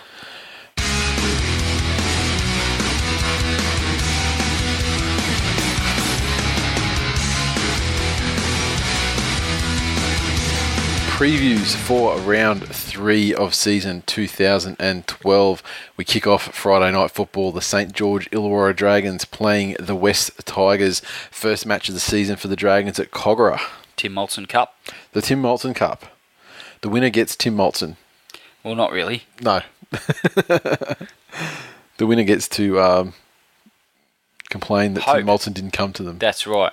If the fucking planets align and hell freezes over and the Dragons win this game, yeah. Both sides coming off devastating losses. I guess it's just a matter of which side can get past that easier. Yeah, there's a lot of Dragons fans blowing up and saying that they're going to give Moulton hell at the game. And yeah, so they should. Yeah, good luck to them. Wonder if they're going to give the same to Beau Scott. Yeah, well, I mean, this is the thing with Moulton. Well, no, Moulton is a totally different situation. Well, not really. All he's proven is that he was smarter than Beau Scott. Beau Scott was stupid enough to go to the Dragons and play there for a few years. Moulton, I mean, for starters, he is not probably the main instigator anyway. He signed the 3-year deal, expected to get the release because he was told to go and look for another deal. In the meantime, they've decided to punt Robert Louis up to North Queensland, so they didn't see the next time he bashed his wife. Let's not rehash old ground. Come on. So really, it's the Tigers administration. But having said that, shrewdly playing their hand. Having said that, I agree, mate. I agree with you. It is the Tigers administration shrewdly playing. And my next point is, though, despite all of that we agree that it is the Tigers administration being underhanded sluts, the likes of which we haven't seen since Canterbury in the off-season 2011. We also have Tim Moulton, who has absolute lack of character and moral fibre, as evidenced by in the papers today. Rumours that he was looking to jump and join the Waratahs and play Union. So, I mean, we've got a clear cap space to sign Sonny Bill, mate. Someone's got to go. Yeah, and Sonny Bill. Jacob Miller waiting in the wings in the 20s, carving up. You're gonna have Adam Blair playing as the pack. So we might whack Sonny in the centres. And Sonny Bill will be the halfback clearly, or fullback, whatever Moulton's supposed to do. Look, as long as he plays shirtless, I don't care. Exactly. Onto the game itself, though. Dragons, wow, this game will really give us an idea of where they are, whether that last week was a bit of an anomaly or if it really is a true decline. If the Bulldogs can beat them by 26 points, and I think the Tigers are twice the side of the Bulldogs, and I don't know where you went to school, but in my book that means a 30-odd point drubbing. Yeah, I don't think it's going to be that way. I think the Dragons will probably firm up a little bit. The West Tigers, they've clearly got nothing. I mean, you take Gareth out and it's just floodgates open time. So Gareth will play, mate. I'm predicting Gareth will play. I know he'll play, but I'm just saying if they took him out. That's what I'm saying. Yeah, now, I still think the Tigers will win. I'll tip the Tigers. They don't deserve my tip, but I'm going to give it to them anyway, and they'll be thankful for it. But I look forward to the presentation of the Tim Moulton Cup at the end of the game. And who will be actually conducting that presentation? Me. You're flying down, are you? Yeah, I'll do it. All right. I'll make up a trophy myself if I have to. Right. Yeah, right. In your imaginary world. All right, next game, the other Friday night game, we have the Newcastle Knights versus Brisbane Broncos in Newcastle at Hunter Stadium. This one's going to be the live game into Queensland, unfortunately, as is always the case with one of the Queensland sides. And this one, I guess, is not a real grudge match because it's kind of like, a second-hand grudge match, but it's Benny against his former and most long-lived side. It's true. The Broncos. He's still much beloved up there. But I don't know that the Broncos, after the disappointment of last week, I don't know that they're going to be able to pull it together and pull out a win against the Knights. Certainly at Newcastle. Might be a bit different story if it was at Suncorp. But yeah, I think the Knights will put it together and all equate to a reasonable sort of start for the Knights. They've played some. Yeah, I mean, the Knights Sharks and they've played the Dragons. But when the Dragons were still considered, premiership heavyweights. Yeah, exactly. But now we know that they've been exposed. So, I mean, how much do you value that loss? I mean, yeah, it was Golden Point extra time. They haven't lost to the Tigers yet, mate. That's when they'll be exposed. Well, I mean, the Tigers themselves were exposed. As the fraudsters that they are. Well, the Tigers have been exposed anyway. I mean, so, they've registered sex offenders. They've been exposed so badly. So, it's a little harsh. Yeah, I'll stand by it.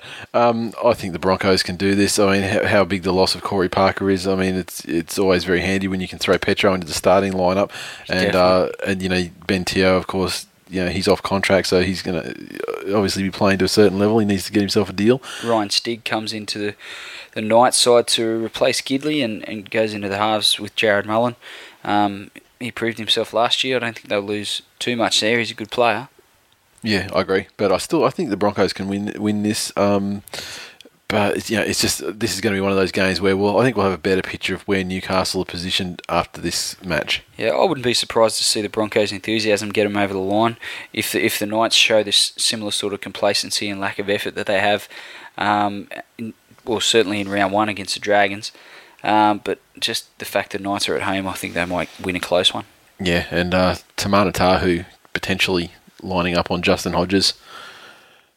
Someone's going to die there. Yeah. That's very true. I mean, that's like a battle between the immovable grub when the immovable grub meets the irresistible grub. Which force of grubbery will prevail? I guess we'll find out. Grubberpalooza. Exactly. Okay, moving on to Saturday. First game there we've got is the Gold Coast Titans versus the Melbourne Storm. It's at Skilled Park, Robina. No doubt, played in front of a massive crowd. Of 6,000 people, officially 11,000. Gold Coast fans, for starters, it's 5:30 on Saturday. You got no excuse. No kid needs to go to bed before that game's fucking finished. Exactly. Get down there, for fuck's sake. Watch your team. Sick of telling you. I mean, look what happened to you. Look what happened to your soccer team. Got their ass kicked out. I mean, and yeah, it wasn't because of fan numbers. I mean, although that was probably a factor. I mean, it was because the owner was a cockhead. But that's what still, Clive Palmer should do. Just to spite the A-League. I don't know how it would spite them, but just let me tell my story anyway. He's got shitloads of money to have these petty little things against the A-League, and I don't know why we're talking about soccer. Why doesn't he just give someone, I'll say, here's a ticket to the footy, and I'll give you $50 if you just go and sit in the stands. Imagine the Titans if they just got 20-odd thousand every game. And that benefits him how? Sorry? And that benefits him or his crusade against the shit FFA. He's doing benefit him? Well, now he's talking. He wants to start up a rebel competition, Super League of Soccer. I mean, of course, it won't go anywhere, but whatever. Back to the game. Titans. I mean, they're facing an absolute annihilation here at home. Two of their heaviest losses last season came at the hands of the Melbourne Storm, and we were actually at the game they had at Skilled last year against the Melbourne Storm. Yeah, they lost that pretty class then. Lost it handily. I can't really see things changing in any way, shape or form. No, I think the Storm, this will be their most complete performance of the season so far, despite the fact that they've had a couple of wins. I think they're ready to really stamp their class, and unfortunately I think the Titans might be the hapless victims of that. Yeah, I agree. I mean, they're a great training partner, training dummy, the Titans. I think, and the Storm will tune up nicely on them. It's speedball. Exactly. Bo Champion, notable. He's making his debut for the Titans finally. Playing against the team that he turned out for last year. Yeah, for about 3 minutes. After leaving the Bunnies to make way for Inglis. Yeah, exactly. And I saw an article through the week as well. Scott Prince, absolute liability. He's certainly taken the mantle of Darren Lockyer as far as defensive skills is concerned. And they were speaking about the amount of tackles he's made versus the amount... And he's pretty much missed about 30% of the tackles he's attempted. Really? Yeah. And then you contrast that with guys... he's kind of made, something like 30-something tackles and he's missed 12 or something like that, so it's a pretty bad stat. And then you look at guys conversely Daly Cherry Evans has made 52 and missed 4 or something, and most of the other halfbacks are kind of reasonable, certainly nothing like this. Moulton hasn't missed a tackle all year. Moulton's probably missed 1,000 tackles, made 3, so it's not bad, but it's not Scott Prince-ish, but maybe he told Sheensy he was going to go out there and make the tackles, and then decided against it. He was going to maybe he did. Or maybe Sheensy sort of just pulled it back and said, he's lined up, and Sheensy's just nah, change my mind, you're not to make that tackle. Yeah, that's right. I don't want you to make that tackle. Get back in the line. Let Gaddis do it. Anyway, we agreed anyway while we're talking about this. Storm are going to pump the Titans, unfortunately. I mean, we like the Titans, and poor old Chop. Since when? We like him. I mean, it's kind of lovable losers. Yeah. I think the Nathan Gillis of the NRL. No, they're going to fucking cop it. Okay, next game we have the North Queensland Cowboys versus the Parramatta Eels up at Dairy Farmers in Townsville. Cowboys, a lot to play for in front of their Townsville faithful because they had an absolute shithouse performance in round 1, possibly their worst performance of all time at Dairy Farmers. So bad it was that it made the Titans look like an amazing defensive outfit that pumped them 18 zip. Which they've since been proved to otherwise not be. Well and truly exposed by the Raiders, yes. Luke Burt comes in at fullback for the injured Jared Hayne. Obviously, Willie Tonga got a bit of a knock last week. He's going to be okay. Hindmarsh comes back into the side as well.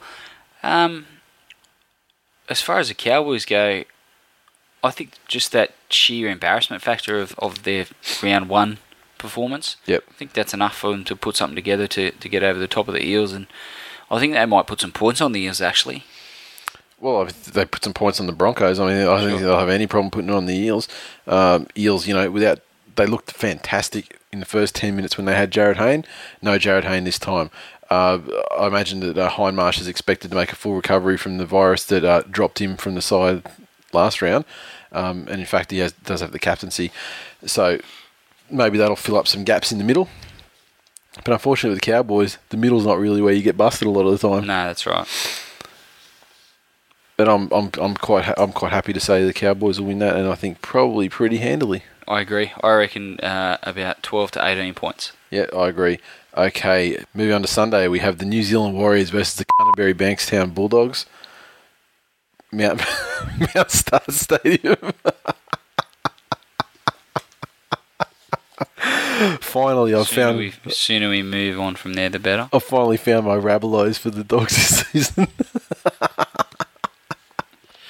Warriors coming off Monday Night Football could be a factor. Having said that, they are at home where it become a much more formidable outfit. The Dogs, though, they're going to have to get over sides like the Warriors if they're going to be the real deal. I just maybe the Monday night factor. I'm a bit nervous about tipping the Warriors, but I can't really tip the Broncos away. Tip the Bulldogs. Playing at Mount Smart, so I'm going to have to tentatively go the Warriors. Yeah, I agree. And I mean, you can't get too precious about your tips in the first 4 rounds anyway, because it really does take a couple of weeks to shake out how teams are actually going. The Warriors, was it their performance against the Eels that you rate, or was it the Dogs' performance against the Dragons that you rate? It's like, how do you... so at this stage, I think the Dogs are going okay, but the Warriors are going well, and it's a long road trip. So I think by default, I'm going to go the Warriors as well. Agreed.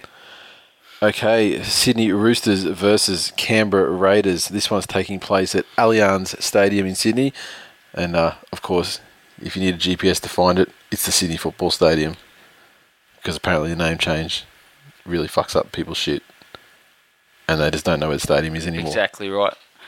Roosters probably looking to put last week behind them fairly quickly, because if they dwell on that too much, then the Raiders will come and get them, and they're definitely good enough to beat the Roosters. I'd have to say that I'm leaning towards the Raiders in this one.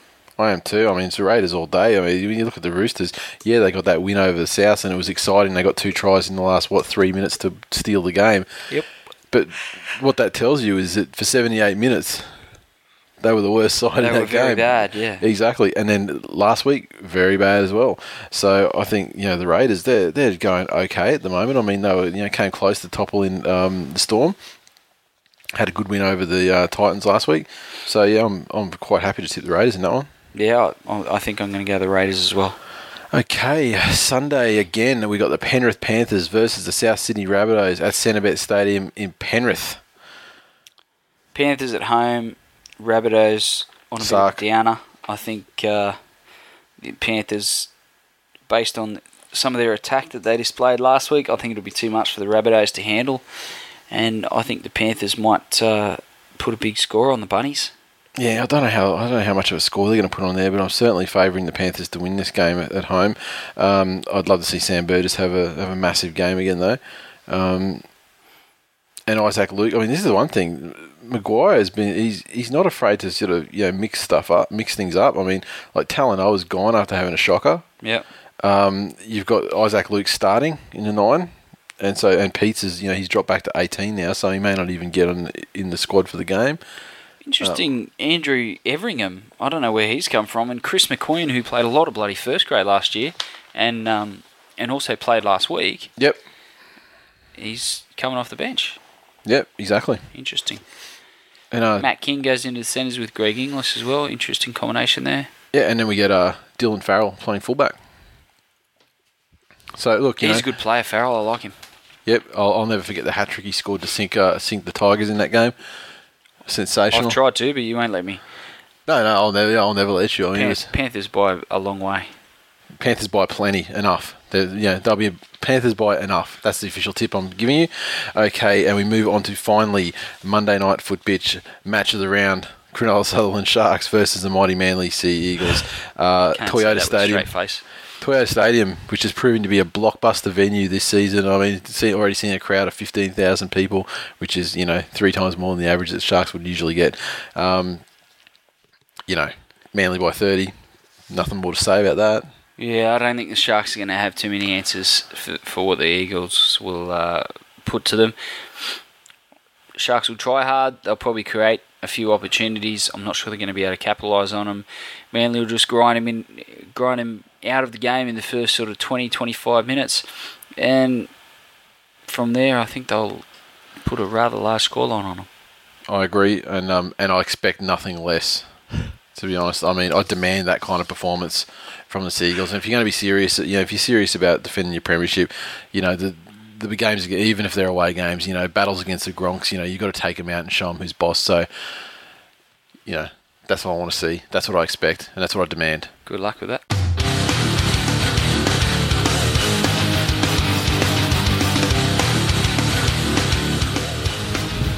That is full time for episode number 78. As always, you can interact with us on Twitter, so follow at TWI League. We're on Facebook, facebook.com/This Week in League. New review this week, titled This Week in League, 5 stars from Mr. McCarthy. Fantastic podcast, but very lacking in cowbell, dragons, naked chicks, and explosions. When Thursday rolls around and I listen to this marvellous podcast, it feels as if Megan Fox herself is sticking her tongue into my ear. One of one listeners found that review helpful, amazingly. Yeah, that was me. I was just trying to pump Maddie up. All right. So, great review. And, I mean, he's certainly gone for a different angle, by essentially being completely irrelevant to the show and being a bit out there. But it was a 5-star review, and we love 5-star reviews. As well, it's been completely irrelevant. Yes. Now, new listeners, if you haven't given us an iTunes review, get to iTunes, look up This Week in League, check the sports chart. We'll be up the top around there, or just pump in This Week in League, and it'll come up in the search. And if you got 5 seconds spare, hit the rating, throw us a 5-star review. If you're a good typer, it could be less than that. Yeah, and if you got a spare minute, chuck a review in there. It basically it helps the show as far as getting featured and up the charts and that kind of thing, which just helps more people find the show. So it's a good thing. Tipping. We're only into week 2, so things really have to settle down yet. I mean, I imagine there's a lot of people at a very, very similar sort of levels, but let's just take a look at the table, how it's shaking out at the moment. Number 1, we have Andrew Smyrniotis. He is leading the comp by 1 point over Bronco Ringo. He was up there. Happened? Yeah, he was up there towards the end last season as well, so he's making his charge early. Megan Borg, she's up there equal on 12, and 3-card Magic Trick, who we met down at the UFC the other week for the first time. He's in 4th position, 1 point back, rounding out the 5. We have Williams 277, and there's a couple of guys tied on 11 points. Actually, we've got Whitey and Annalise _08. Where are you at, Glenn? Mate, I'll be way down. You might even be ahead of me for once at the start, given it's so early in the season, you haven't had a chance to fall behind. There I'm in 34th. Having said that, I'm only 2 points out of the 5. But, yeah. And, I tied with Dave, cheating off my tips. I'm tied with Jackson. Okay, now, I'm trying to find you. I think you have to go a bit further down. Holy shit, I have to go to the next page. Pretty sad, isn't it? Yeah, I mean, this puts you in the bottom half of the draw here. Okay. Someone called the Fat Touchy sensational. My mum's not tipping too well either, I might add. Fuck you. There I am. 73.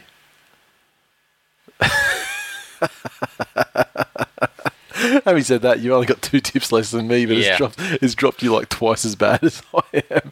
And I think we should give special mention to some of our favourite people like Paraman 1973, who is in 80th position and dead last. Well, look at this. We've got a couple of guys here. Cruzy06, a common contributor on Twitter. He's on 6 points in 85th position. And we've got... clearly knows nothing about rugby league. Ben Dunn, a Sharkies fan, 88. Wow. And then we go down lower, and we got poor old Paris Steve. He's on 3 points, 3 correct tips out of a possible score of 16. Probably tipping Liverpool and Manchester United to win the NRL. That is absolutely atrocious. Very much so. But, the tipping, we got a ton of people, and we got more people this year than we did last year. Sure have. So, it's good to see. And actually, just one thing I wanted to look up. Let's go back to the first page. Let's just see where our defending champion, Freak09, let's see how he's sitting this season so far. And I'm looking for him. Looking. Oh, he's in 21st position. That jerk. Same amount of points as I've got. He's basically 2 points out of the top 5. So, very early days. It's very bunched up at this point. But, I guess he's a crack. He was already bleating about not getting merch last year for winning. Yeah. Fucking Broncos fans, I tell ya.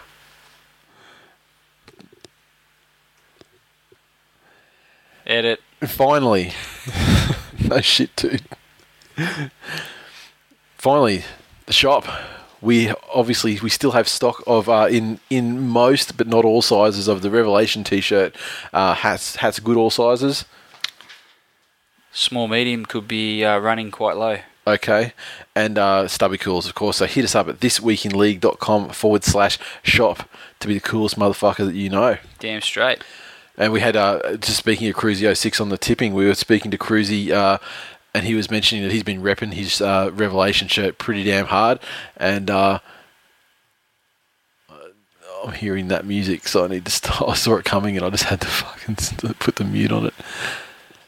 So Cruzy06, he's been talking to us on Twitter over the last weekend, I believe it was. He was talking about repping his Revelation shirt pretty damn hard, getting a lot of looks and a lot of comments, so it's good to see. Some of that's got something to do with the fact that he doesn't like to wear pants in public. So, of course, the shop's always there. I want you to take advantage of it, and, if you want to send us through some pictures of you repping our gear, we'll put them up on the Facebook page and get amongst it.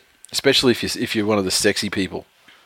Yeah, so Cruzy, don't send us any photos. So someone like Mr. Wars. Well, yeah. Get him in the shirt with the eggplant pants. How good would one of our shirts look with his aubergine pants? Pretty damn good. I mean, Trotters, don't send us a photo. Yeah, all Trotters he should be repping the hat on his shirt. Actually, his wife got him a shirt for Christmas. Yeah, that's right. So good job there. For his wife, I mean, Trotters, of course. And we had to get especially tailored with a little hole in the back so his fucking piggy tail could stick out. Exactly. But seriously, the shirts are getting a lot of good feedback on the shirts, especially. So get one of those. I mean, because quite frankly, you rep awesome. One of those shirts, wear it out in public, you're going to get fucked. Pure and simple. I mean, it has that kind of effect. I'm not even going to put an asterisk on it. I'll fucking guarantee it personally. Meaning I might personally have to do the job. Say, if it doesn't happen, you'll make sure it does. Exactly. You personally have to take care of things. Exactly. The things I'll do for the show. I love it. Anyway, that's all we've got time for this week. I'll see you next week. See ya.